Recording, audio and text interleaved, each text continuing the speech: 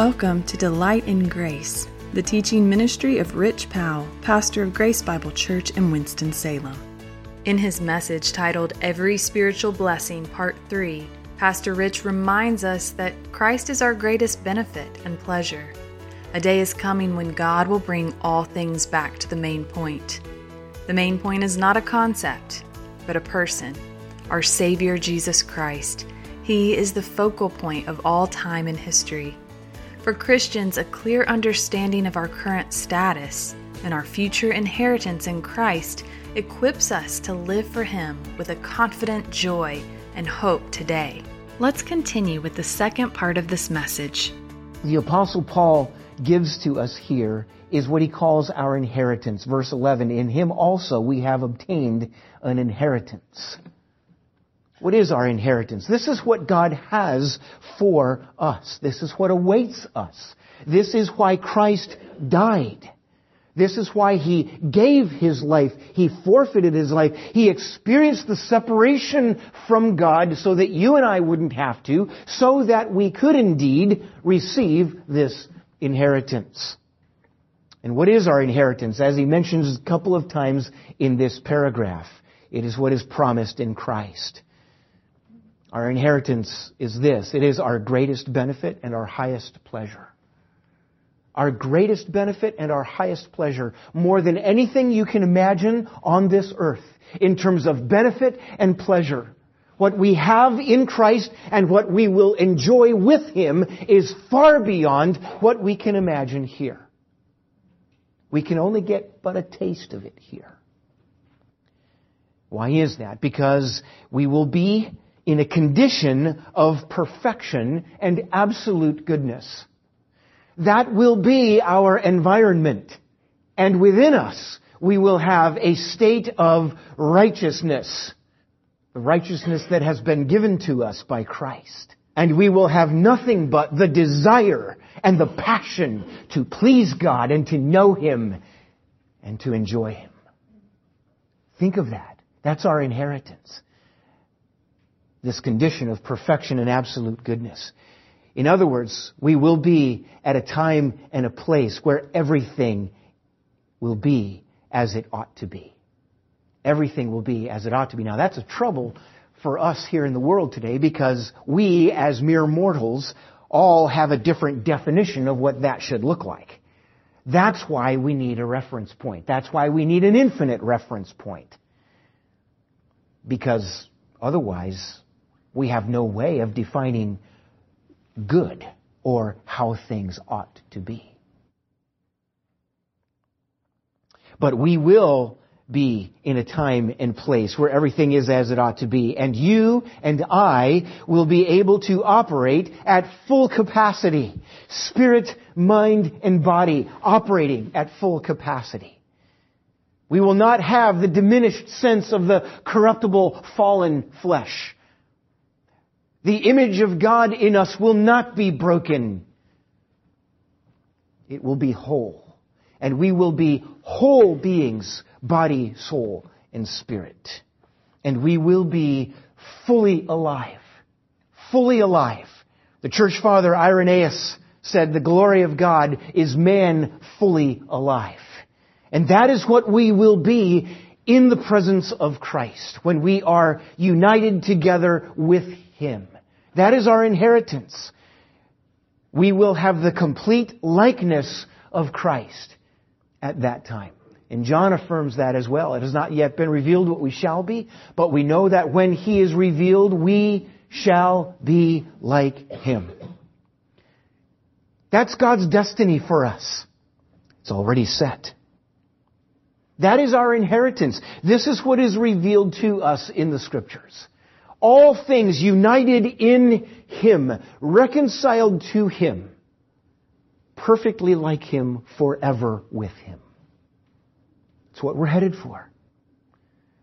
And we have to admit that there's a degree to which that is beyond our imagination right now, isn't it? But this is what God has in store for us.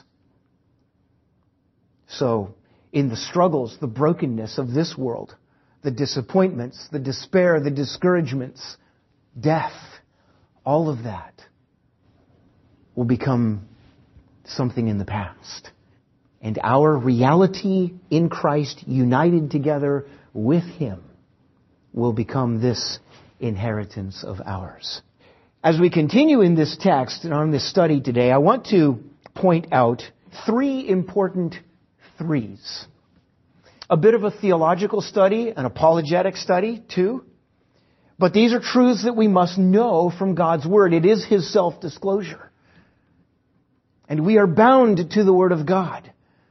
He is our infinite Creator who has made Himself known to us. This is unchangeable truth.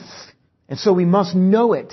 We must know it accurately. We must know it as completely as we can. We must seek to understand it as best we can. Three important threes. The first one is the Trinity in redemption. The triune Godhead, all of Him involved in redemption. And what becomes clear from this passage, this whole paragraph, chapter 1, verses 3 through 14. Number one is that redemption is totally initiated by God. Totally initiated by God. Verse 11, being predestined according to the purpose of Him who works all things according to the counsel of His will. He is in fact a sovereign God. He is absolutely free to do His will. You and I can't say that. It is His creation. It is His plan. You are in His creation and you are in His plan. It's something we need to understand. That is a paradigm that every human being needs to come to grips with. And when it says He works all things according to the counsel of His will, that word will there means a desire springing from emotion. So this is something that God is passionate about. He strongly desires this. But it's not just an emotional outburst. It says He works all things according to the counsel of His will. And that word counsel means that which is governed by reason and planning, deliberation.